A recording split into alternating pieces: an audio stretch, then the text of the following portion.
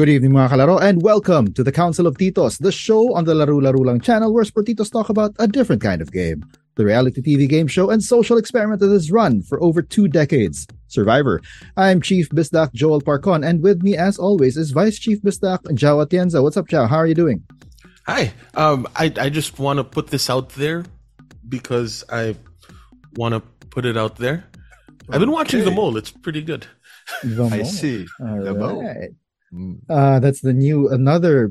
Are we going to get into the mole? Anyway, before that, we also have with us the man with the thoughts. Let's all welcome the one and only Martin. How are you doing, Marts? Doing fine here in rainy Metro Manila. I hope the rain has kind of died down in your area, Joel. Or still I strong? think it's still going on right now. I just closed my windows because the rain and winds. It's a stormy night as of recording. It's a stormy weekend while we're recording this. So yeah, we hope that everyone stays safe and dry. Yes. For tonight, the council takes a look at episode 6 of season 43 entitled Mergatory. Off the top of our heads, gentlemen, what do we think of this episode as a whole? God. It whipped up a storm. Wow. Gabler, man. Gabler. Wow. The rise of the Ellie Gabler. I like this episode, man. Yeah, this was fun. I prefer Cody's, what Cody would have called it, Normandy? Mm-hmm. Right? Because I don't think I've ever thought about the survivors going on that beach as something like Normandy, right? Because they're all like, oh, so nice to each other and everything, but really it's like they're going to war on the beach. Yeah. So it's like you're right. Battle of Normandy. You're right. So yeah, I mean, Cody showing a bit of depth. There's more than meets the eye to Martin's ass man. Oh wait, no, this was what's his name? Yes, man. Yes, man. BYOB. BYOB. That was Sammy. Sammy, right? Yeah. That was Sammy. You were saying that. Anyway, let's, without further ado, let's get right into it with our highs. And I will, just like how Ja was putting it out there because he wanted to put it out there, I also want to put it out there that for the first time in, I think, for this season, I've got a lot of highs. There were a lot of highs for me for this episode and not a lot of lows for some reason. Excellent. But let's go to your highs first, guys. Let's start with Martin. All right. What I said earlier, mother freaking Gabler, man. Mm-hmm. No, strategy-wise, that was a bit bad because he threw 2 people under the bus. And Sammy and Owen told me that you were looking through my stuff, like through my bag. Mm-hmm. No, technically speaking, Ellie did not, but she did command somebody to open that bag, didn't she? And check if there's an advantage or check the note again. To check the note. To check the note. It was a confirmatory thing, which was kind of weird. So it's literally you did not, but at the same time, you had someone did it. Mm-hmm. Mm-hmm. By essence, that's still you. Yeah, what's because the Ellie legal for term on that, Joe? If you let someone guilt by commit a association, crime, it's not you, but it was you who initiated said intention of crime. What's it? I'll have to ask my wife, but I think it is. Accomplice? You are principal by induction or something like that. Oh, okay. I think that's what it term, calls. yeah. Like you are just as liable as the person that committed the crime because you were the one that told them to commit the crime. Mm-hmm. So you are principally liable by inducing the person the crime. Yeah. Right. Yeah. So if ever we have kalaro out there who know what if Ja was right, let us know. Hit us on the comments. Yeah. So yeah, Gabler with a nuke. He nuked. He started the crash that we had been waiting for. Right, it Ja? wasn't We've been waiting bomb, for. but dear God. Yeah, that was. I think that was my high, man. Like this was the culmination of the Baka meltdown that we were promised from the very beginning. and we got it, and it was spectacular, right? Oh my God! And Owen came out unscathed, which is amazing. But I didn't actually notice this. I only noticed it because I was watching another a podcast, No Buffs by the guys who started the starters way back when. That Owen was actually voted with Ellie and Janine. He didn't vote against them. His vote, I think it was his vote he had the second James vote. Yeah.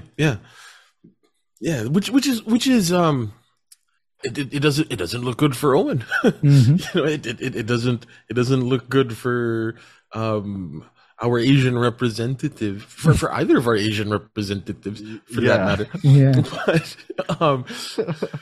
But like he was there when Janine opened the bag, right? Yeah, it was the three of them, right? Yeah. It was the three of them.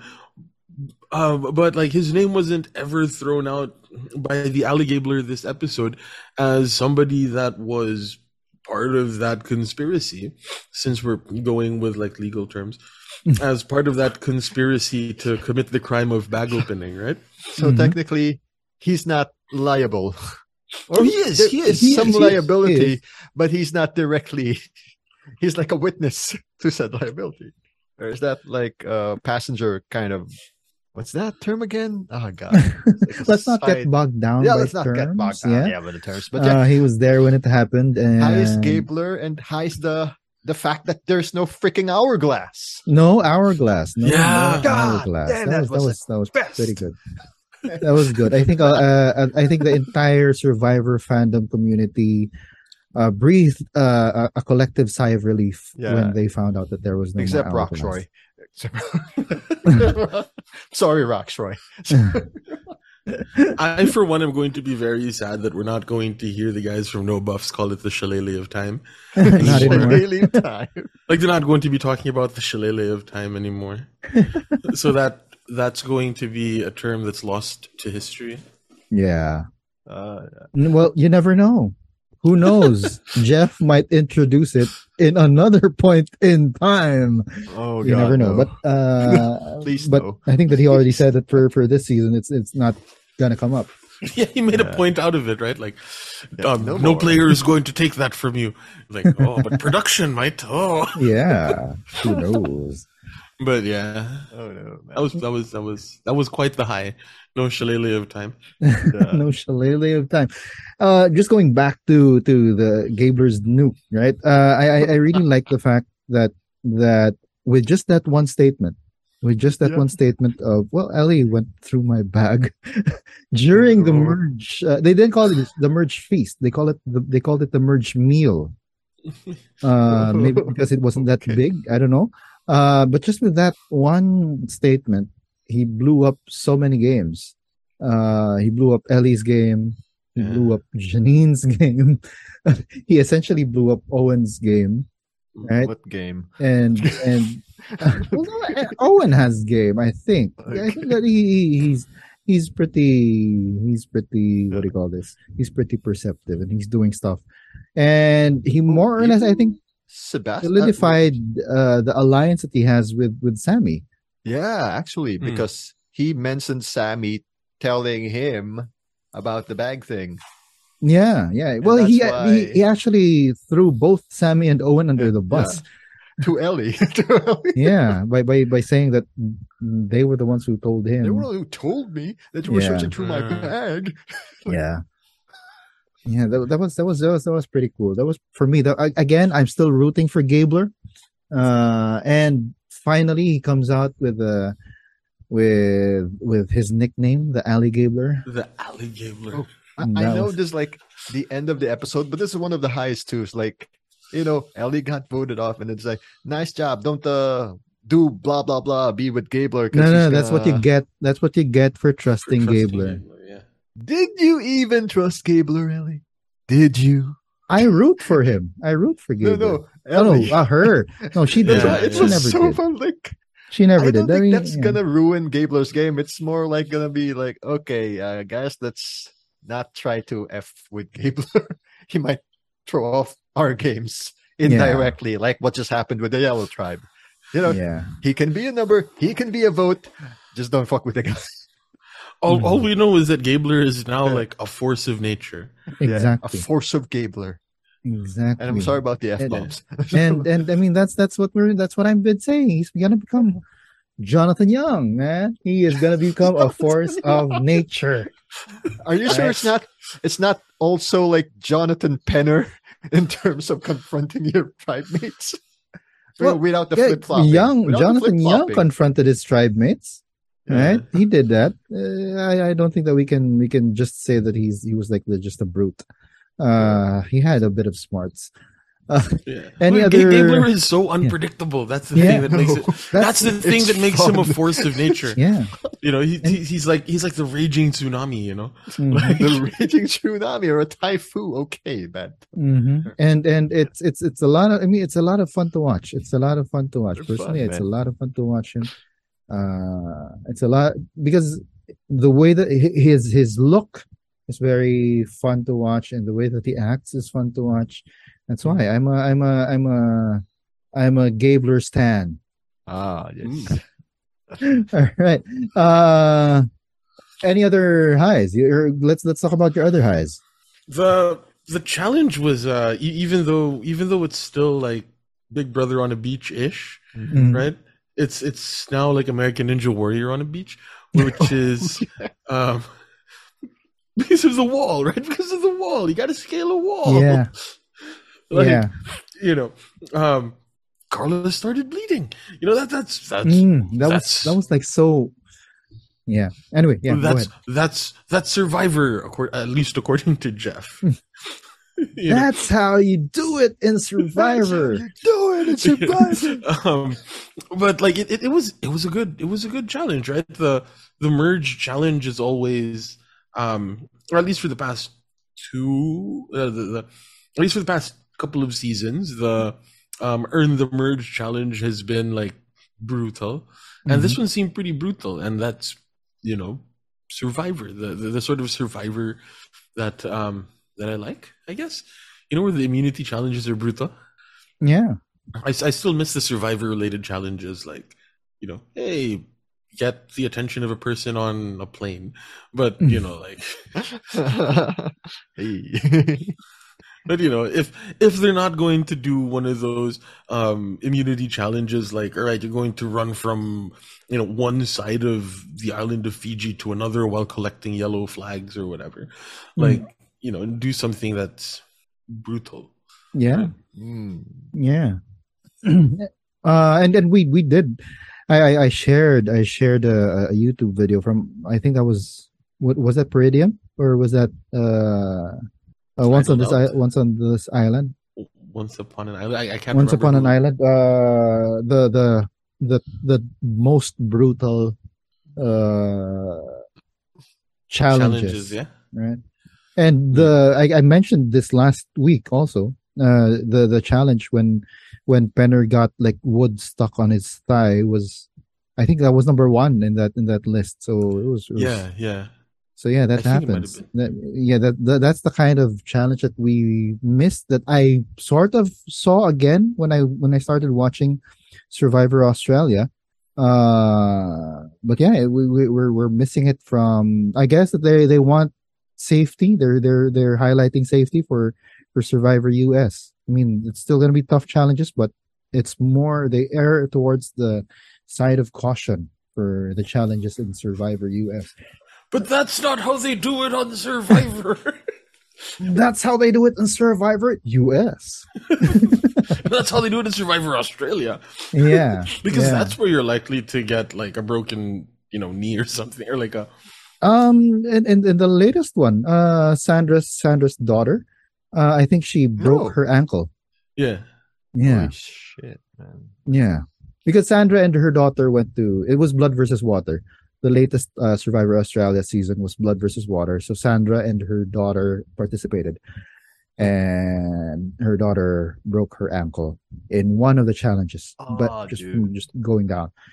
Yeah. So that's speaking of Sandra, I do think that we are seeing signs of Sandra 2.0 in this season with the survivor, the castaway who has like subverted my expectations in Carla. Yeah. Right? She's in such a good spot. Very, very good spot. Like but her closest ally James got 2 votes that he wasn't expecting. So that might have taken her down. That might be foreshadowing or whatever. But she's in such a good spot. Oh my god. Yeah. Actually, if you think about it, the non-Ellie votes were all on Coco, right? Cassidy and James. Yeah. Ryan got off scot-free for some reason. Because he's Spider-Man. Because he's Spider-Man. He did the Spider-Man. And yeah, but going back to Carla, I love the fact that she had such a cool head on her. She was the one who noticed that, okay, this is going to be a merge, but I'm sure that everyone else thought about it. And they did point it out on No Buffs. But she was the one who was given the testimonial about something else happening, right? Yeah. So that shows that production is sort of editing her that way. She's the one who's observant about different things, right? She's a street smart one in a way. Yeah. And on top of that, fighting through that, I don't know, crushed hand, maybe. Good Lord. Right? That looked so painful. I can just imagine it would have been throbbing the entire time. And then every time that she would catch that net going up, I was like, oh my gosh, what the heck? How can you even close your hand around that? And then the net is rough. It's going to hurt your hand even more. She had help from Spider-Man. Yeah, Spider-Man helped her. Yeah, Spider-Man. Yeah, so that was that. Martz, what are your thoughts about Carla? Oh, Carla. Oh, God. Yeah, I forgot. That's one of the highs. Like, I think she saw, like, what's going on because all the chaos going on. Oh, we're going to vote for this guy and this guy. And now they're targeting Coco now.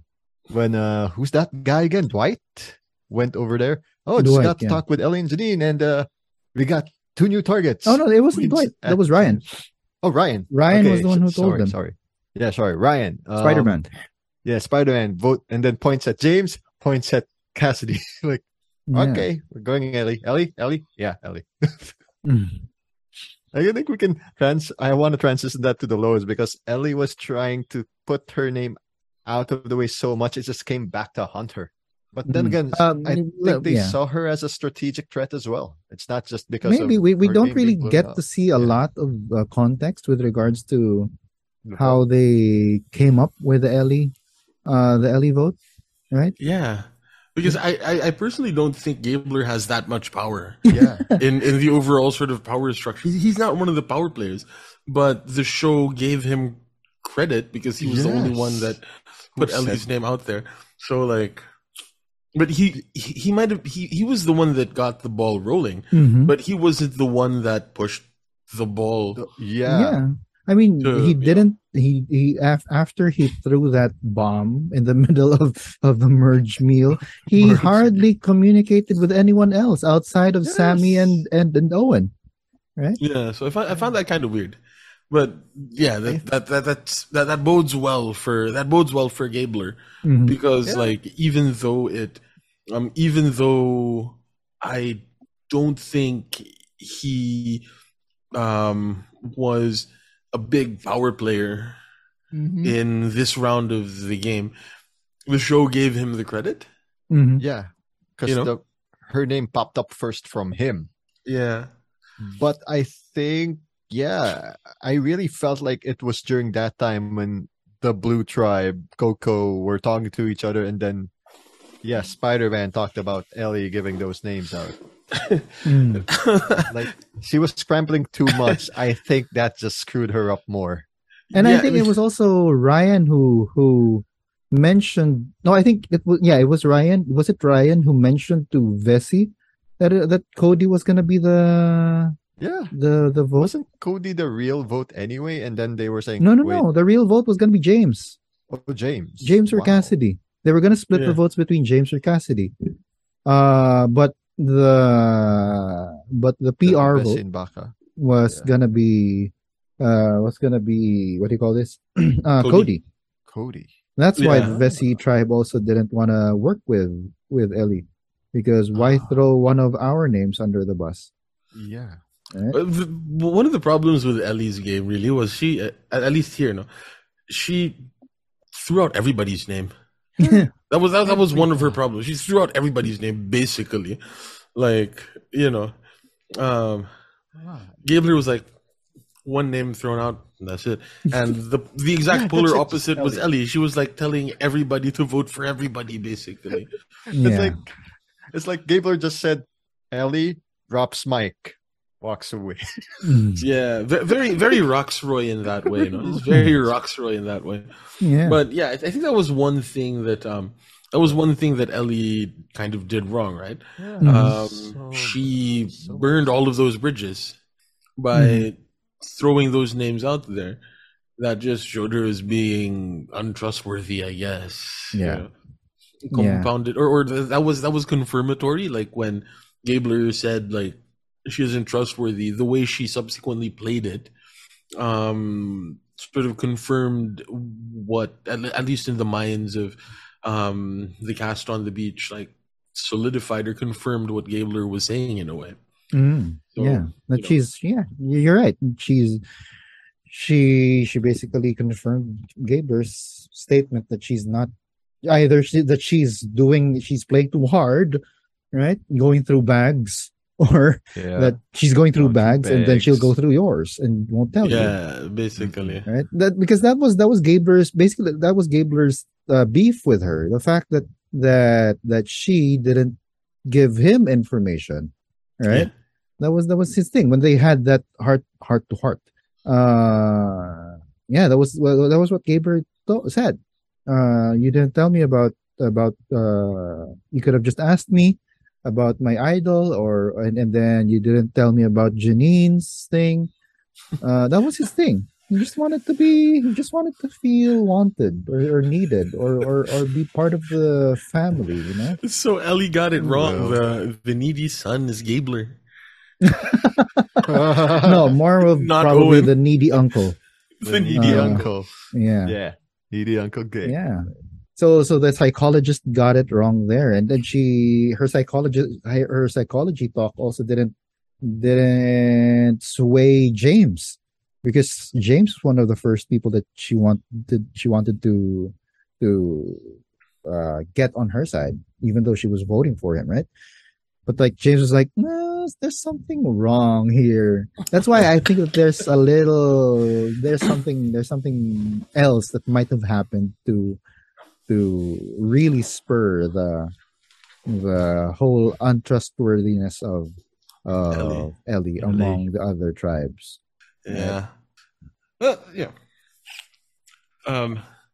Any Ellie's, other highs on your side? Of course. This is a great episode. I like where they landed. No shillelagh of time. But you narrow down the people that can be voted for to half the tribe, and everybody gets a vote, instead of what they had last time. That was only 6 people that got to vote, right?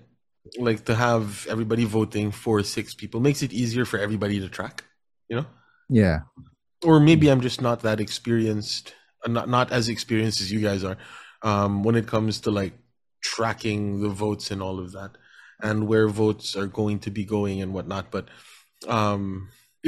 seeing a limited number of people that can be voted for in a tribe of 12 just made for more focused television. Yes. Which I kind of liked. I know that not everybody does. Like, there's some that prefer, the more chaotic, like, and by a vote of 2 to 1 to 1 to 1 to 1 to 1 to 1, I know that there are people that like that sort of thing at the merge, but I like having it a little bit more focused like this. Your thoughts on that, Martz?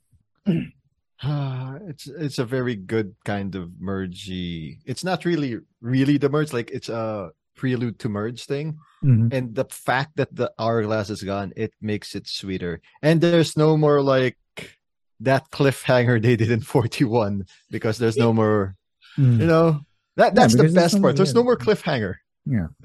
You're not wasting an episode. Mm-hmm. Mm-hmm. On the obvious obvious answer or obvious move that happened. Yeah, I remember Like, watching that. Wow. I remember watching that episode. That was I wonder what he's gonna do. I distinctly remember like messaging Martin. This was like, I had been watching 41, but this was like the first time that I ever messaged Martin about Survivor. For the longest time.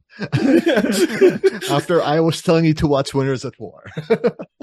I didn't want to get spoiled, like, because I wouldn't be able to have the stories of all of the winners. So I started watching at 41 basically. Okay. That's good. And I didn't, I held off messaging Martin and all of that until the end of the season. But when that cliffhanger happened, I was like, all right. So is this a new thing that Survivor does now? Yep. Cliffhangers? A new thing that lasted only 2 seasons. The cliffhanger with the shillelagh of time. Props to No Buffs for that. For coining that term. Roy's episode, though, they didn't have a cliffhanger. Thank God. Yeah, that was Rockstar, because it was a 2-hour episode. Yeah. They burned their 2-hour episode on the premiere this season. Yeah. Good. Yeah. Because I think like what we talked about, they listened to the audience and gave us a lot of tribe a beach video, right? Yeah. Mart, any other highs on your side, man? Nah, actually, I went to the lows. Good? You're good. Okay, so for me, what about you, Joe? Yeah, for me, I still have a bunch of highs still, but go ahead. Go ahead. Give one for mine first. So I really like the prop. I want to give props to the production, right? For like some of the B-rolls that they showed us, and they showed us something new.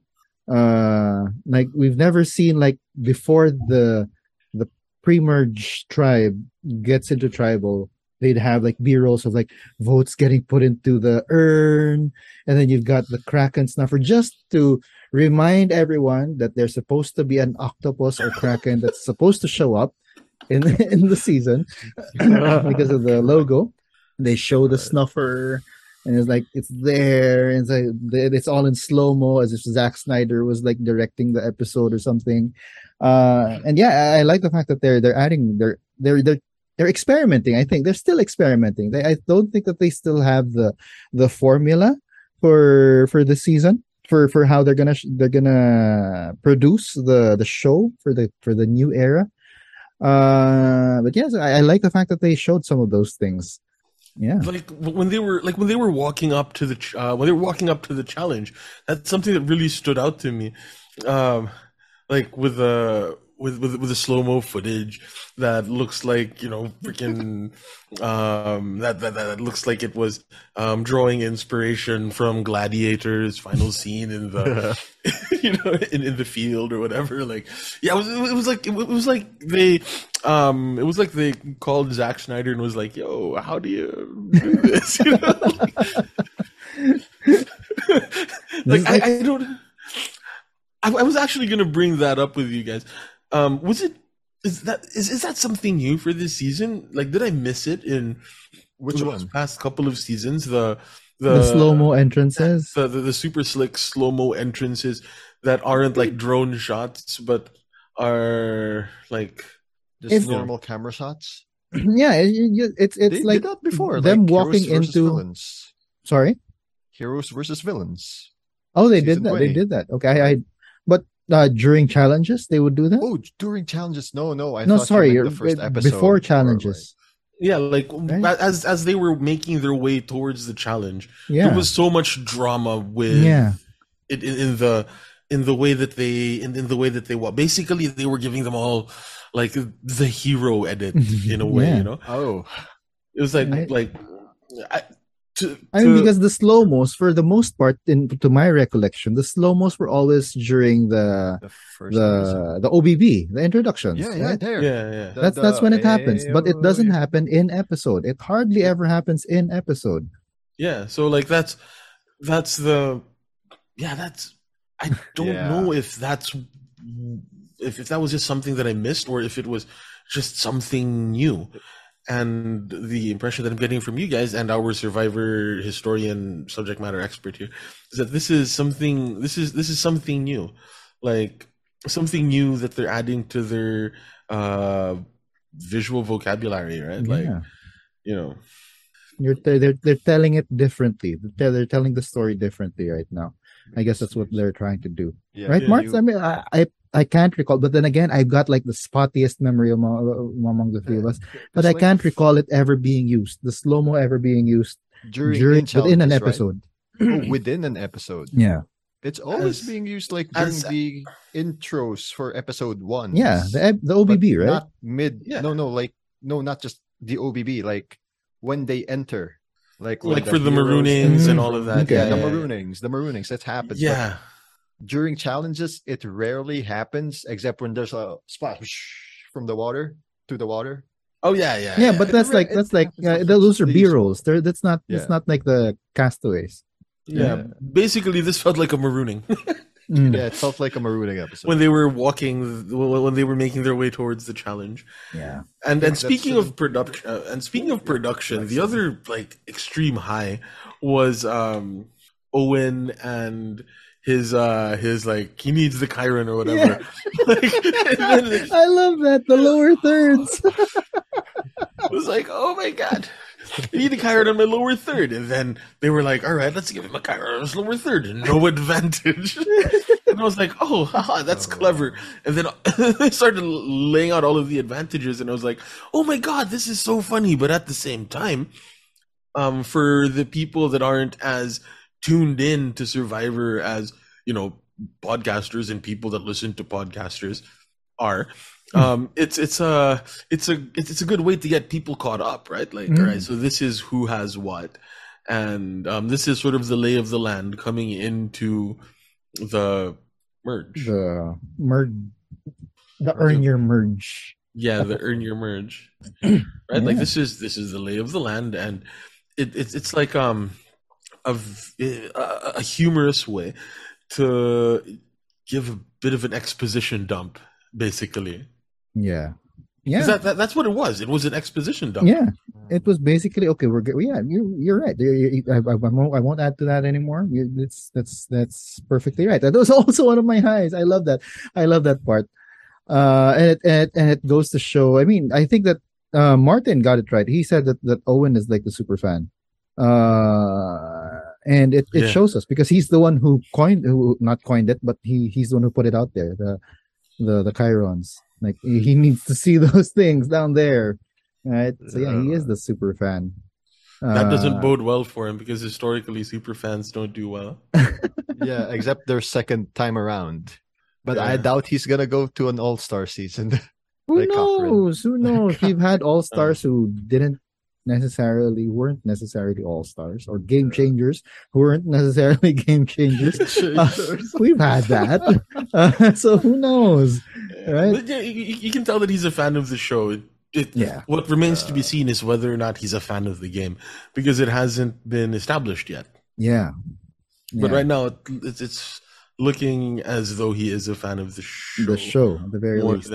More than the game. Yeah. So yeah, another high on my side is it. While we did not get the who said the Mergatory, right? It was Cassidy who mentioned it, so she's also a fan. I'm assuming, unless Owen could not have told her. But yeah, so it was Cassidy who got that line. But there was actually a line for me that was better, except for the fact maybe if this wasn't the earn your spot episode, this line would have been pretty good because for me it encapsulates what's happened so far, and that line comes from Janine, right? And it was during Tribal. She said that right now it is a game of paranoia versus gut, and you've got to go with your gut a lot of the times, right? You've got to fend off the paranoia and go with your gut. And for me, that would have been a very, it encapsulates everything that's happened in pre-merge, right? Paranoia got the better of Lindsay, and those who went with their gut got ahead, all right. And those who didn't think to feel their gut, guys like Gio, uh, uh, didn't get far in the game. They got voted out, True. right? So yeah, so you've got all of these things that's happening for me. That would have been paranoia versus gut would have been a nice episode title for this one. I still think Normandy would have been like. Oh yeah, yeah, would have been nice. Like as a fan of Mass Effect, and they have the name Normandy in their ship. But that's another show for another time. Also, if you're a fan of like World War II history, World War II. You know, if you if you're the real history, if you're a fan of history, yeah, and watch History Channel before 12 a.m. Yeah, the actual like what happened in actual Normandy. Although if you do compare it, it would mean that yellow is the Germans. Yeah, sure. Okay. Yeah, and you've got the red and the blue as the British, as the alliance. Yeah. Wow. Getting into history talk in a show about Survivor. Wow. That's how all encompassing this show is. Thanks, Cody. Thank you very much, Cody. I think this is the second time that we're thanking Cody for getting us into talk about a totally different topic outside of Survivor, because of stuff Thanks, he says. Yeah. Any other highs, Joe? This was one of those times where I sort of understood the double talk in Tribal Council. Oh, right? Because like, what's it? Because usually, like, I'm not as good at picking up what they're actually saying in Tribal Council, because like, the way people talk in Tribal Council is not directly. I like to think of it as sort of sideways speech. That's how I have it in my mind, where you are in Filipino nagpaparinig as a way to communicate something to somebody. And for the first time, I was able to like clearly understand when they were talking about trust. They were straight up telling Janine, "Don't you dare play that idol."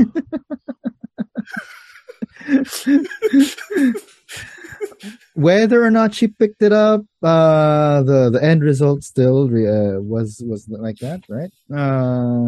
Yeah. So like, I don't know. That was just a sort of personal high, a moral victory for me. That's nice. Like, oh, I actually got that. That's nice. That's good. That's good. That's great. Yeah. A lot of times, especially during tribal, the people just like to skirt around what they actually want to say, right? And it's important for, I guess it's also, it'll also come with their becoming familiar with how people talk, right? To get what they actually mean, right? So, who was it? Who was it? I do. Who was it? Who was the first person who was being interrogated by Jeff during tribal? Whoa! Was it Owen or it was a Baka, right? Yeah, it was Owen or Sammy. Yeah, one of those guys. Yeah, so I guess that started the gears turning in Janine's mind. Yeah. But while Ellie hardly picked up on any of it because she felt secure, right, up until the end. Well, I'm sure that I still have quite a number of highs. But as I was mentioning before we started recording, I'm sorry for not having as many notes as I normally do. I was too busy watching Island of Advantages, the TV show. Island of Advantages, the TV show. No, The Mole. Oh, okay. Right? I mean, because if you like the challenges part of Survivor, then just watch the challenge. It takes the challenge part of Survivor, put that in the challenge.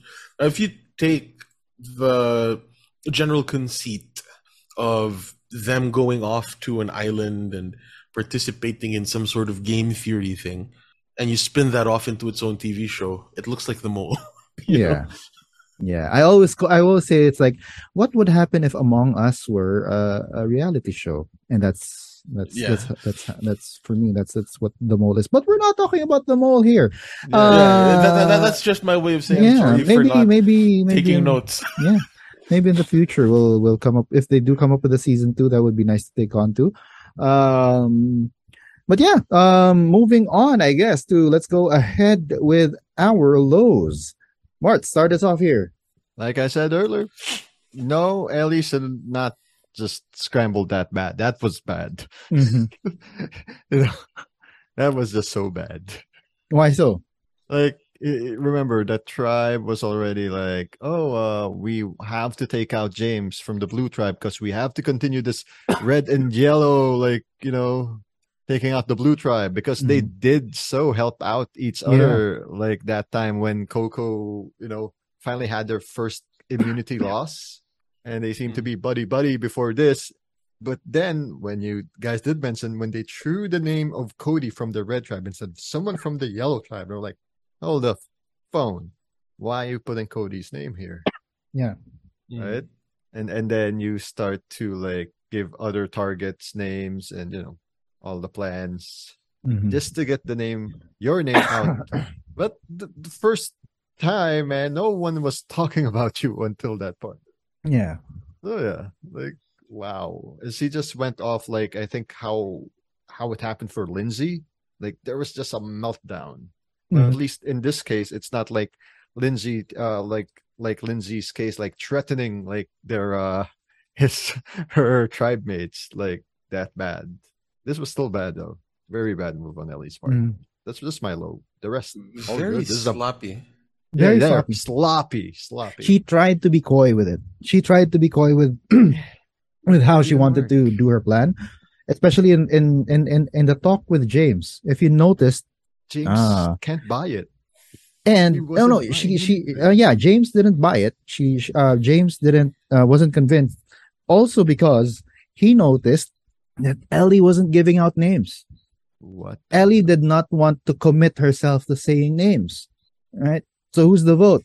And then she's like, I don't know. I just want to make sure that it's not us and it's not whatever. And James was the one who kept on giving names, and she's like, maybe, I don't know. Ellie tried to be coy with it, and it didn't work. Even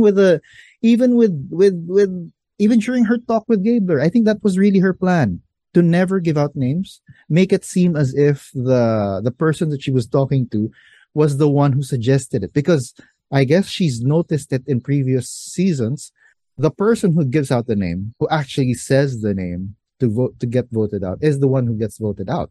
That's what happened with her. But when she talks with people who are not in her alliance, she tries as much as she can not to give names. She did it with Gabler. When who confronted whom? When Ellie. She confronted Gabler about the throwing her name under the bus, right? Throwing her under the bus, and then Gabler was like, so who opened my bag? And she was like, I don't know. And then Gabler started saying, was it Sammy? She wasn't saying anything. Was it Janine? I'm not gonna say anything. She's my best friend. She did not want to say any name. Yeah. All she was saying, I literally did not open your bag. Which was true. Which is true. Literally, she did open her bag. Yeah, literally. Like what Zhao said, and you mentioned, she was the one who more or less gave the command, right? Yeah. Yeah. Yeah. And something else that was pointed out by one of the other podcasts. The she seemed very standoffish when confronted about like the bag thing, right? Like instead of trying to appease the Ellie Gabler, she tried to bite back, which just isn't the move in a game about politics, right? Like you're not supposed to be combative in Survivor. Yeah, you're supposed to find the best, the closest to a win-win. Yeah, basically an adverse circumstance or situation. Yeah, like it's like something along the lines perhaps of that was my bad. That was my bad, but what can we do to stay Baka strong? Instead of saying you're an idiot, now we have to be Baka strong. Like Hindi Hongo Baka strong.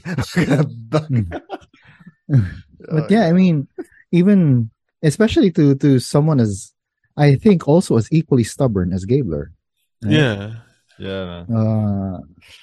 Yeah, he's one of the older castaways on this season, and that's not the way to. I think she also underestimated Gabler. She thought that Gabler was someone that she could just play around with. But no, the Ellie Gabler is surfacing, and now we'll take a bite. Right. See, I think it might have been Stephen Fishbach in the Know-It-Alls, right, where he mentioned that perhaps he could have played up perhaps she could have played to Gabler's like being a father. Like come across as one of his daughters apologizing for crashing the car, Oh, I'm sorry, Daddy. Like none of those words as but like play to that, right? And cut to a confessional of Gabler saying like, "Oh man, it reminds me of my daughter." And then he like wipe tears from his eyes. Yeah. Your thoughts on that, Martz? She just played sloppy. I mean, I think she should not have just like. She should not what? She should not have scrambled that bad. Yeah. Yeah. Oh well, one threat down. The ass man lives on. There was they were. I remember us being quite high on her right at the beginning. Yeah. Of the season, and then, because of the episode 1. And then little by little, it started like the show started eroding our impression of her until it became rather predictable that she was going to be booted out. And the thing that sealed it was right at the beginning, her saying something along the lines of, "I'm good at this game." Yeah. If anybody ever says I'm good at this game, that they're going home. Like that was Gio's mistake as well, right? Like True. That was his mistake. These guys who think too much of themselves, they're the ones who fall. Yeah, because Jeff Probst likes the idea of Survivor, the game, being a monster, and you're not supposed to be able to defeat the monster. The most you can do is learn to live within its realm, right? And so, to those that dare say that they can slay the monster that is Survivor, they get a dodo edit. Yeah. And that is what Ellie got, especially with this episode. Basically, she reminds me of I've had students like her. Really? That they're very very smart, but then very book smart, which isn't the way to win Survivor. Like it's tremendously easy to grade their papers, but they aren't going to be your favorite students. Mm-hmm. Like at least for me, right? Because I know that there are those teachers that really love students that are like, oh, here's a paper, sir, it is instantly 100%, whatever. But you have somebody like Carla, you have somebody like Jesse, who are both book smart but are more street smart, or are both book and street smart, but you can tell that their wealth of experience and their street smarts are the things that are getting them through this game. Yeah. Right? Yeah. Those are the people that I always root for. Back when I was a corrupter of youths. Corrupter of youth. Right. Showing them, showing them, pointing them in the direction of social realities for their eventual disillusionment and eventual sort of becoming jaded with the world and start them early. Start them in high school. Yeah. Start them in high school. Dispel their idealism that early. Yeah. This is the world you live in. Yeah. Live with it.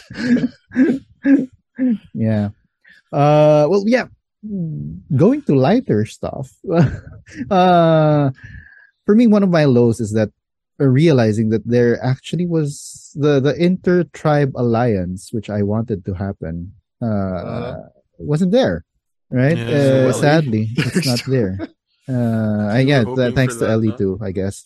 But even before then, I think that I saw the behavior of the three groups, and it still felt as if, at least for this episode, it still felt as if, despite sharing a beach, they were all still behaving like separate tribes, looking out for what's good for their tribe, not looking out, not looking for like the biggest threat, and then we have to eliminate the biggest threat, because usually when you start getting into the merge, that's when tribal lines get dissolved, right?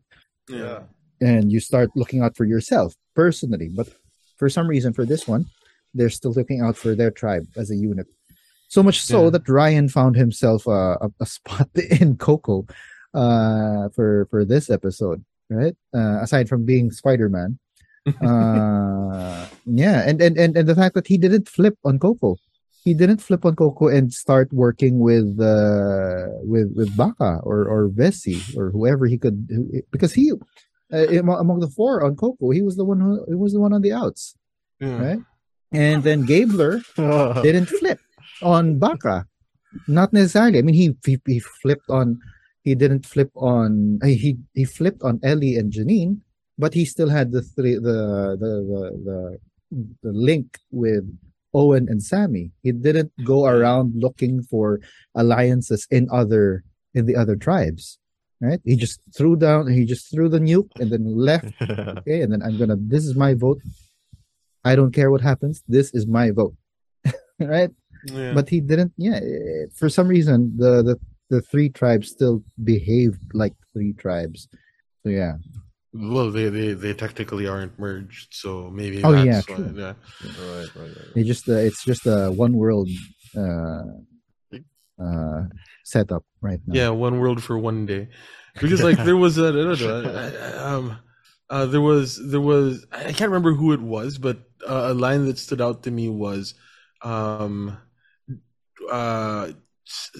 we just have to get the two of us through this. Was it right? Because like I can't remember who it was, but it was like, we got to keep the tribe, like we go tribe strong, because there are more of us that are at risk of being eliminated. So so this must be among the 6 that didn't get the community. Yeah. So it might have been Coco, somebody from Coco, or somebody from Baka. I think it might have been like Sammy saying like, or because it was Sammy. Who was on that? Yeah. It was Sammy, Ellie, and no, it wasn't Gabler. Was Owen on that side? Owen. Owen, yeah, right? Yeah. So it was probably Sammy to Owen, right? Yeah, or it might have been like Ellie, one of Ellie's pitches to Gabler, like, let's just get past this and into the merge with numbers, basically. Because they're they're the ones with 5. Yeah. So I don't know. Okay. Yeah. Good. By the way, good call on Survivor's production team, for always supplying alcohol during the merge meal or the merge feast. Yeah. Because like I'm pretty sure that's partly why Gabler like had the cojones to like actually drop a name. Yeah. Right? Like because he was one of the people that was having a beer. Mm-hmm. And it might have been a move by Carla, right? Yeah. Maybe Carla realizing that people were being secretive. Okay, let's use some liquid courage to loosen the tongues of all of these guys, right? She got one and then some. Yeah. So it's like I don't know, just a thought. Yeah. I'm gonna again. I'm getting high on Carla. I'm gonna attribute that to her. Yeah. All right. And that is the official stand of the Council of Titos. The Titos have spoken. This was a big brain move on Carla's part. Yes. I actually wouldn't be surprised if it was. Mm-hmm. Yeah. Marts, any other lows? Nope. That's it. Wow, you really like this episode. Yes. Zhao? Owen. Why? Still siding with Ellie and Janine? Yeah, he's one of the people that I quite like.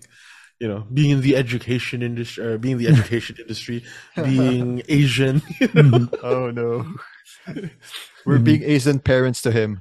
Not good enough. We're stereotyping ourselves in one episode. Yeah, he hasn't really affected the episode or the season that much. He hasn't he hasn't lived up to his full potential, shall we say. He was one of the very early favorites of like /r/Survivor. He was one of the early favorites. But hey, it is what it is. Funny thing about Owen though, it's either he's not doing so well or he's in such a great spot because like he's completely he's one of those under the radar people coming into the merge, and it's like he was there when Janine when Janine went through Gabler's bag, but like when he was confronted or when Sammy told him like, hey, Janine and Ellie went through Gabler's bag, he was like, oh really? Wow. Oh. Like, my gosh. What is this, right? And, neither Ellie nor Janine threw his name under the bus, and it was Janine and Ellie that got the brunt of it when he was like sneaky, he was there basically, right? So he's either in a terrible spot or a great spot. Yeah, right smack in the middle, probably. Right? Yeah, and then we did have like another right smack in the middle from season 41 who won it all. Erica was right smack in the middle. That's why she was the one who had the hourglass, because she was right smack in the middle of everything. But so who knows? Owen might still have a trajectory he has a path to the end, basically. To the end, yeah. Speaking of Erica and the one in the middle, I found the letting Noelle choose a tribe and ride or die. I found that kind of dumb. Good. I found it dumb. Really? Dumb? Oh. Yeah. Oh. Why so? It's supposed to be Exiled Island again?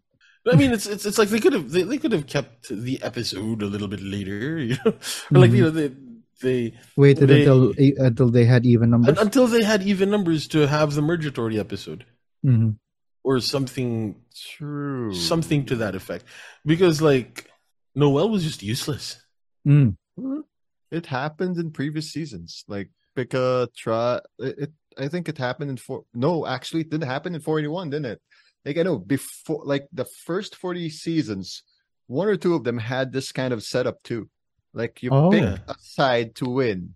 If they win, you join the reward. If you lose, not. Sometimes it's the reverse, where two groups get to a challenge, they win. They can decide to pick that person who didn't get to the challenge to join them or not. It happens sometimes. Because remember, I think in Game Changers, Joel, if you saw this episode, the one who sat out in the challenge had an advantage in the thing. And I think that's what happened in 42 or 41. Xander, he missed the advantage in that bench. But it's not like the two tribe sounds. It's similar to this one. I think it's okay. So long as you don't bring her to an exile island and have a cons of, the shillelagh of time. Well, I think something that could have been more interesting is the winning tribe gets to decide whether or not they take her to the immunity, whether or not she gets immunity and the meal, or whether or she goes with the losing tribe and is up for elimination. That adds a little bit more friction and drama. True. Actually, that would have been better. Yeah, now that you mention it. True. That would have been better. Yeah. Well, something for Survivor to think about now that they've taken away the shillelagh of time. Shillelagh. This will be the next part of it. Yeah. Well, for me, my only other low for this episode was the fact that the shot in the dark wasn't played. This would have been like the perfect time. But then again, we are coming from the point of view of audiences who know what's happening, what's what. But Ellie didn't know, or for the most part. But what I did notice was that Probst mentioned it. This was the first episode when he mentioned it, where he mentioned the shot in the dark as one of the things that can be used, right? And with that, I really thought that Ellie was going to use it, and hopefully she would have used it correctly, right? And gotten the correct outcome. But we still do not have a correct play of the shot in the dark, and that's sad for me. Well, no, I mean it's just never worked. A lot of the times the shot in the dark was played. No, the times the shot in the dark were played, they were played correctly. They just didn't work. They just didn't come out with the right outcome for the person who played them. Yeah, like I go back to Zach, right? Mm-hmm. In 42, in 42, like that was that was the exact correct way to play the shot in the dark. Mm-hmm. It just didn't work. Mm-hmm. Yeah, and the wrong way to play it would have been Gabler saying that he was gonna play it in episode 1. Exactly. Goes to show you the strategic mind, the strategy that goes on in Gabler's mind. Such a genius. Yeah. Would he have genius? Do you think he should have played his idol for anybody? Just like fun? No, I think it was best. It stuck to him. It would have been like worse. Why? Look, if he fully trusted Ellie and Janine, holy smokes, man. I mean, like, what I mean was, like, maybe play it for somebody on the other tribe. Play it for Carla. Play it for James. Just play it on anybody. Play as it a for sign of goodwill. Exactly. That was actually that's one of the thoughts that I have. That could have been. He could have. Yeah, that's a miss. He could have solidified an alliance if he played it. I have here the list of the others who were on the 6. So either James, Cassidy, Sammy, or Owen. Right. He could have played it for either one of them. Not probably. Yeah, he could have, especially with Sammy or Owen, maybe just to tell them, okay, remember it's the 3 of us. Right. Just it's the 3 of us on Baka. Right. James and Cassidy, a little bit more getting to know what need to happen before he can use that move to tell them that, okay, this is me giving you my idol. Right. And it would have been it would have been essentially him giving Ellie the finger on her way out, right? Was like, I know that this idol lasts until my second tribal council, which is today, so I'm going to play it on Owen or something like that. You know? In your face. Yeah. Owen, the guy who said me who is with you. Like, okay. Yeah, so I don't know. Yeah. It was a missed opportunity, I think. Yeah. But then at the same time, he's gonna bring it to his daughter. His daughter. What? But actually, where was that? In one of the streams, apparently they're not allowed to bring home stuff. What? Like these trinkets as souvenirs. I think it's part of the rules now. They can bring home like maybe the beads and stuff, but not because Survivor does Survivor auctions after the season, for right? Charity. Yeah, that's true. So that's probably why they don't allow them to bring home all of these things. So yeah, that's true. Yeah. So it's totally useless now. It will now be up for auction at the end of the season. Tragic. Does he get right of first refusal? I don't know. I hope so. I hope so. I hope. Like, he sort of earned it, right? With how he found it. Anyway, any other lows, Joe? I mean, that's all in all, man, amazing episode. Like even the lows that we had were just like personal. Like, oh man, should have been better. It wasn't a knock. That's bad. Not a knock on the show so much as like just our feelings towards the players. Yeah. Strategies or game plans or whatever, which really technically aren't lows within the conception of the show, but because those could also be highs. They made for great television. Yes. It was good storytelling. Them telling us why Ellie was the one that was on the chopping block, that sort of thing. So, if anything, I would like to retroactively make the prior episodes lows because this episode just outshined all of the previous episodes of the season. Well, at least it all led up to this. Right? Yeah, it all led up to this episode. The car crash. Man. Showing us how people who feel too good about themselves are the ones who get chopped off. Right? You have all of that. You have all of that happening, and it's all set up in previous episodes. Yeah. So that's it for the lows. Let's go ahead to our predictions and stuff that we want to see. Who wants to start us off? Janine and Ryan are gonna do really well. Janine and Ryan are gonna do really well because they're now at the bottom. Yeah, well, no, not Ryan though. Sorry, not Ryan. Come on, not Ryan. He was the one that said that they're going to be like the final 7. Oh yeah. Crickets. Pound 7. Yeah. That was too funny. I'm just gonna say this. This can be final 7, and they're like. It was like the tribal council that that Gio was knocked out. That Gio was knocked out of, and he was like, I'm a giver," and then cut to Cassidy like rolling her eyes. That was another one of those ones. But Janine is going to do well moving forward. Again, she's either in a great spot or a horrible spot, but I'm going to say that she's going to be in a great spot because, Asian. Right? Because she's playing from the bottom with an idol. And that's a great spot to be in.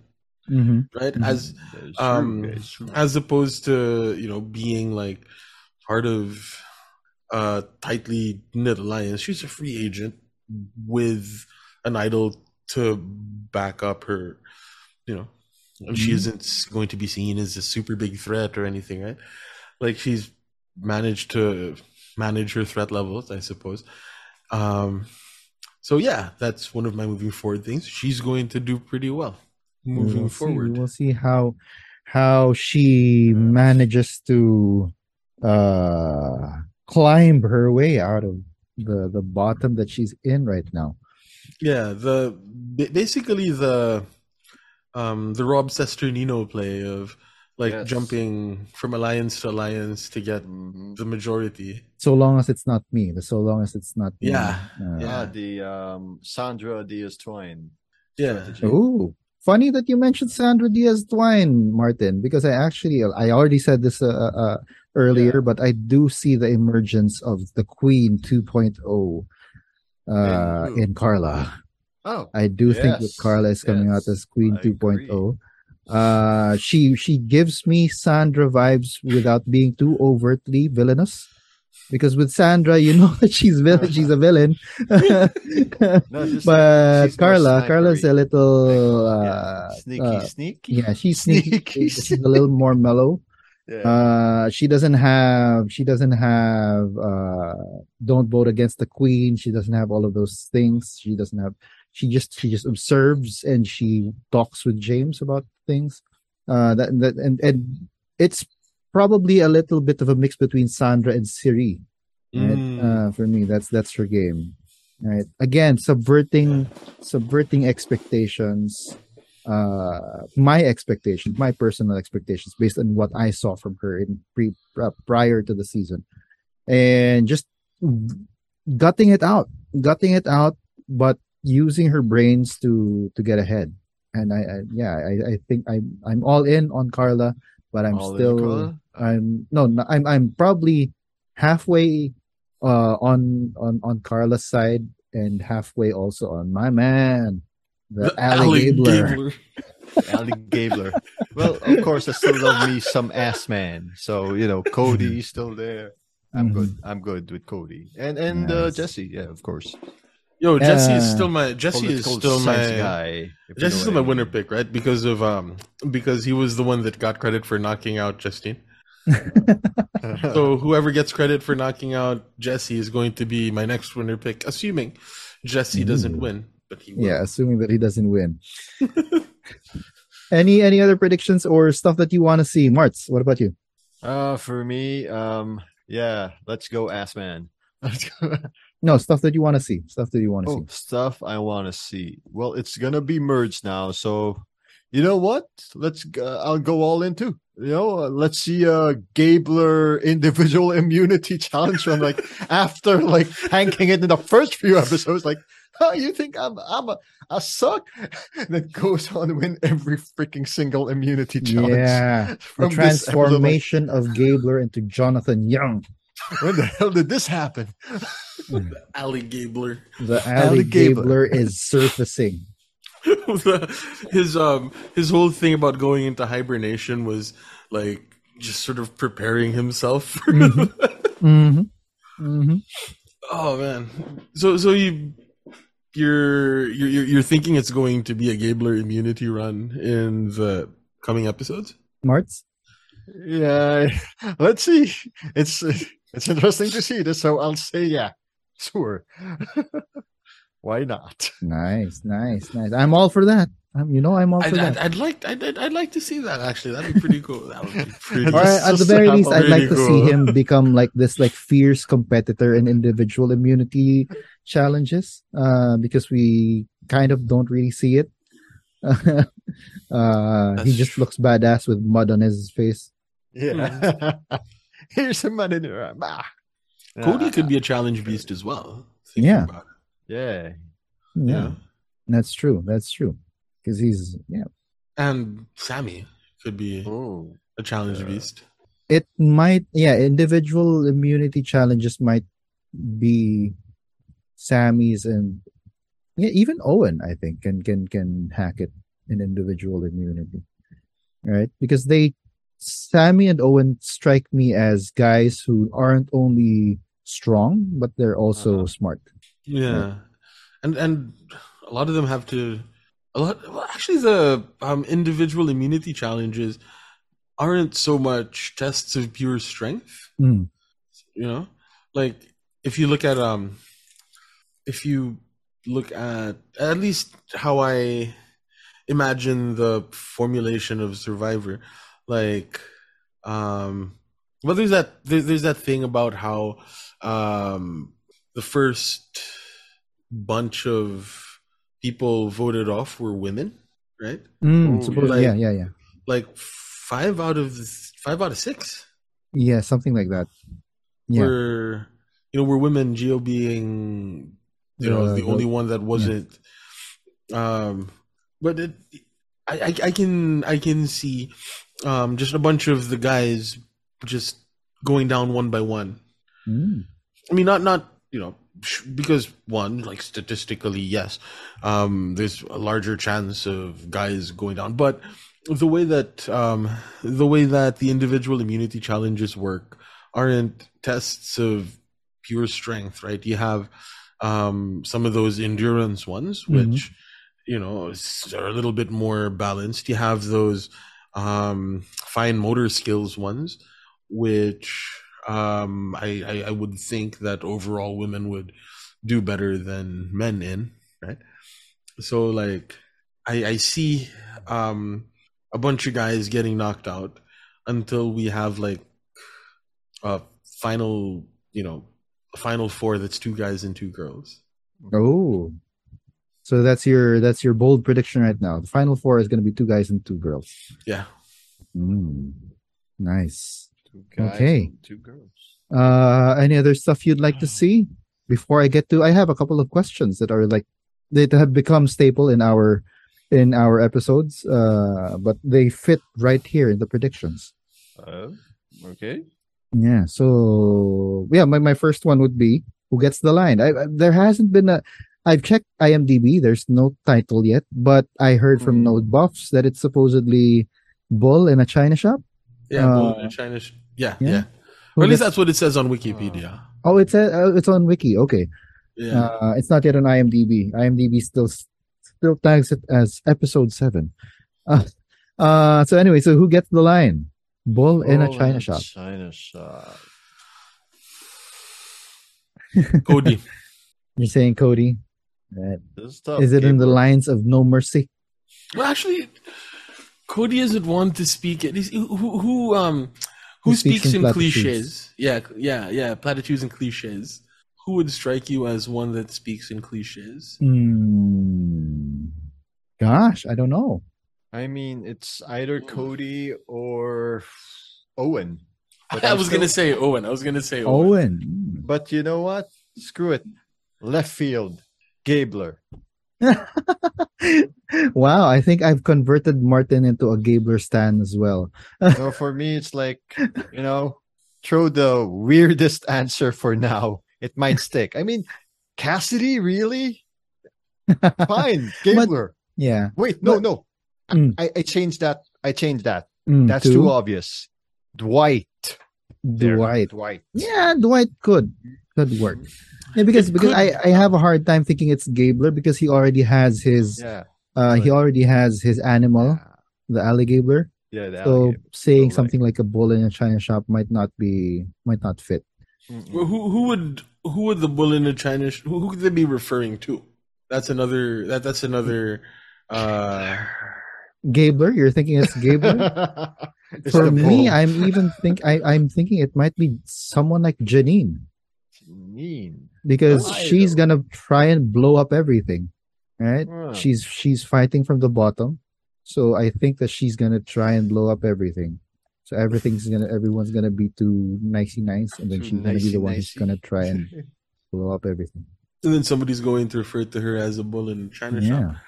The most like obvious, straightforward one would be something like Owen talking about Gabler. Which you said a number of times already. Right? Like we by I pretty much I said as much by calling him a tsunami, right? Sort of just this indiscriminate kind of leaving behind a path of destruction, which is a bull in a China shop essentially. But that seems a little bit too obvious, And knowing how Survivor has been picking up these lines. Yeah.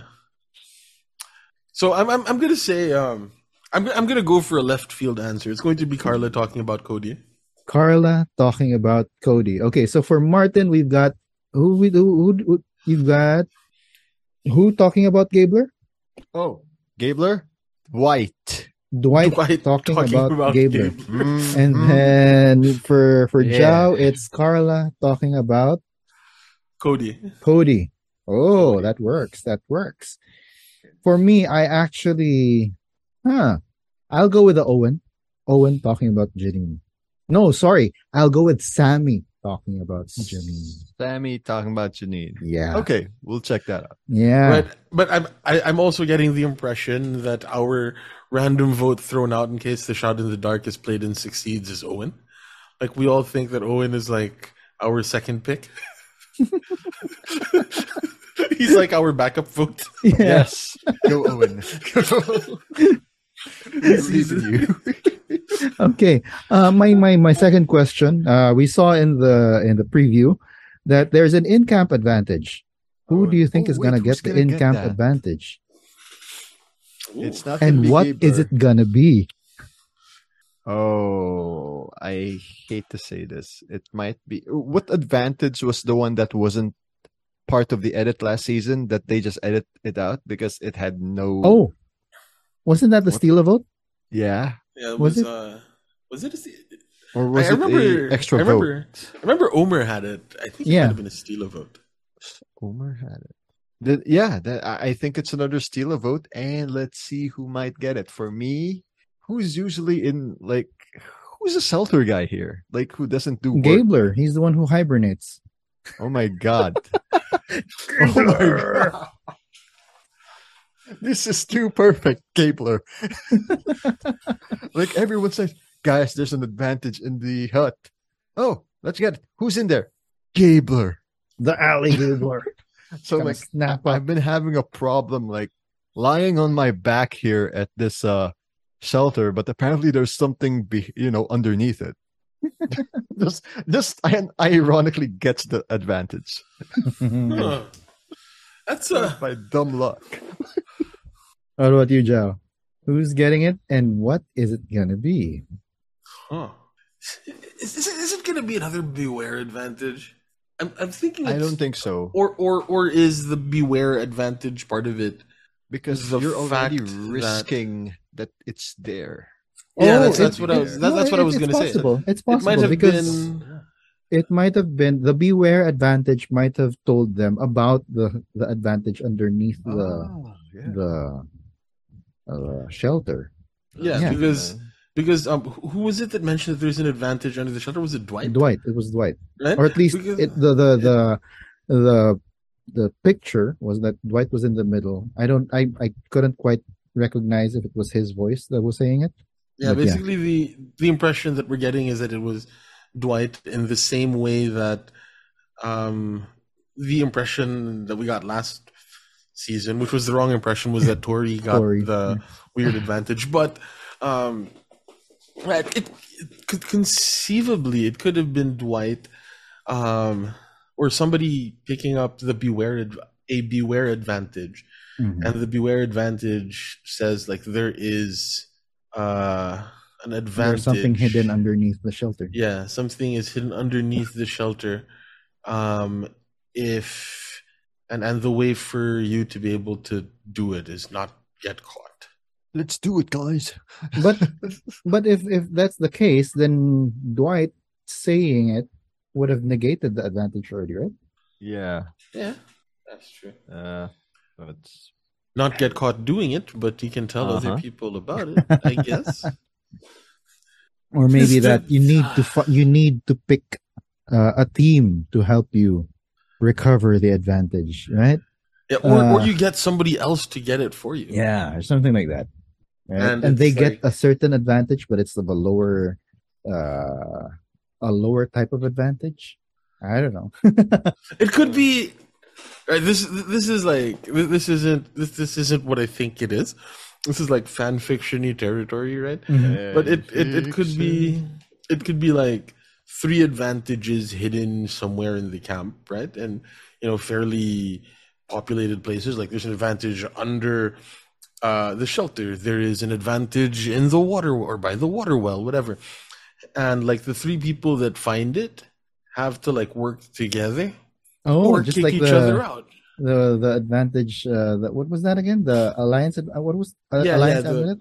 Yeah, that Advantage amulet. That one. Sageddon.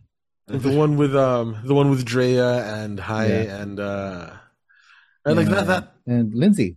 Lindsay, yeah, that one. That would be interesting for them to put that in that way. Yeah, that would be cool. If that's not gonna be how it's done, then Jeff Probst, you heard it here first from Zhao.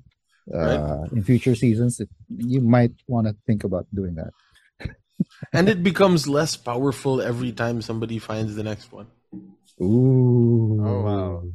Nice. Nice. So it's a full idol. Then it becomes whatever the other steal a vote or an extra vote and a steal. Yeah, that basically. That's what I want it to be. Yeah. It's probably just going to be something dumb like an extra vote. Or like you get to keep this and bring it home. All right. Could it be knowledge is power? But knowledge is power is already in play, isn't it? Yeah, not anymore. Not anymore because they voted out. Gio's yeah, because Gio left. So do they recirculate it could be that advantage? they recirculate it. So it's like Carl is getting flashbacks now. Basically, yeah. Basically, right? Yeah. Speaking of knowledge being power, do you think that Carla's immunity idol will get found out by this next episode? Has it been found out already or no? Yep. Because none of the Coco know about it. But remember, who was it? It was Ryan who told Ellie and Janine about. Was it Ryan? No, it wasn't Ryan. It was. Who was it? No, it was your boy. It was Cody. Cody? No, it wasn't Cody. Who was it? No, they were talking about Cody's hat. Yeah. Noel talked about Cody's hat. Yeah. And basically everybody in Baka knows about Janine's idol. The only one of those beware advantages that people don't know anything about is Carla's. Yeah. And holy shit. But if they'll put 2 and 2 together, it's not going to be that long. Yeah. So Joel's asking, is it going to come out? Is it going to come out next episode? Yeah. Probably not. I don't think so. And the reason I say that is because there might be too much by way of advantage to keep up with. Yeah. So like, if it looks like the whatever advantage is under the shelter is going to be the MacGuffin of the episode. Oh. Ooh.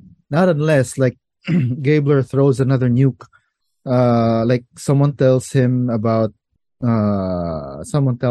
Carla getting beads, and like he's like, oh no, what happened with Janine is not gonna happen again. So during tribal, he goes ahead and says, you know that Carla has been collecting beads, right? That's what you did too, right, Janine?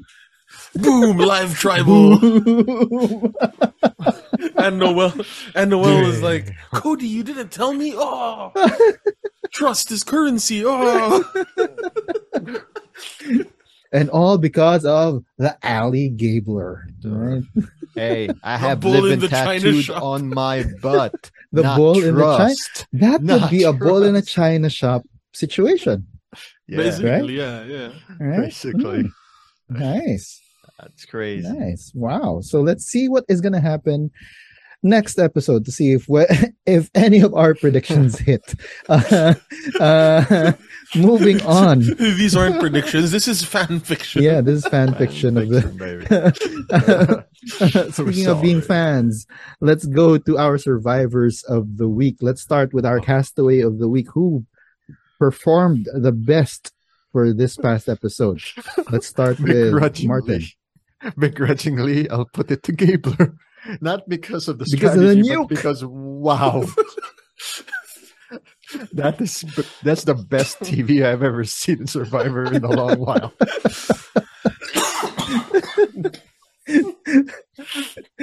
I think we're unanimous. I think we're unanimous in that, right? Yeah, the nuke by Gabler. That is the move of the week.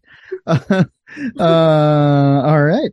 So yeah, let's go ahead and go with goat of the week. Who is looking more and more like the castaway who's gonna just get brought all the way to the final to be the person, the person that they can win against?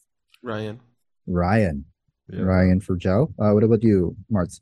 Oh wait, what's the question? Sorry. Goat of the week. Oh, I mean, if we're going goat like in that sense, Ryan. But then if we're talking about who lost the week other than the person that didn't get that got voted out, that got voted out, because like sometimes I interpret goat of the week to mean that as well. That's it, Janine. Janine for you. Janine for that, but her strongest ally is gone. Yeah. So Janine lost for the week, but when we're talking about the goat of the when we're talking about the goat, probably Ryan. Spider-Man. Sad to say. I think. Well, for me, it's looking. Unfortunately, it's looking a little bit more and more like Owen. Because for me, Ryan actually looks like a meat shield. Oh yeah, actually, he does look like a piece of meat shield. They're gonna keep him there, right? He's in a way that's also being goat, because he's not gonna win, so you can keep him there until you're not gonna get any votes. Yeah. So he's gonna be a Xander type thing without this kind of voice line. Yeah, maybe, right? All right. I don't know. What about purple of the week? Oh God! Who did you not feel for this episode? That's a tough one. Almost everyone. It's tough because it's a merge. I can't. Yeah. Or a pre-merge episode. Yeah, but then like everybody pretty much was everyone had a role. Jesse? I was actually gonna say Jesse was pretty low key, because he usually has like a voice in an episode. Yeah, he's one of the narrators.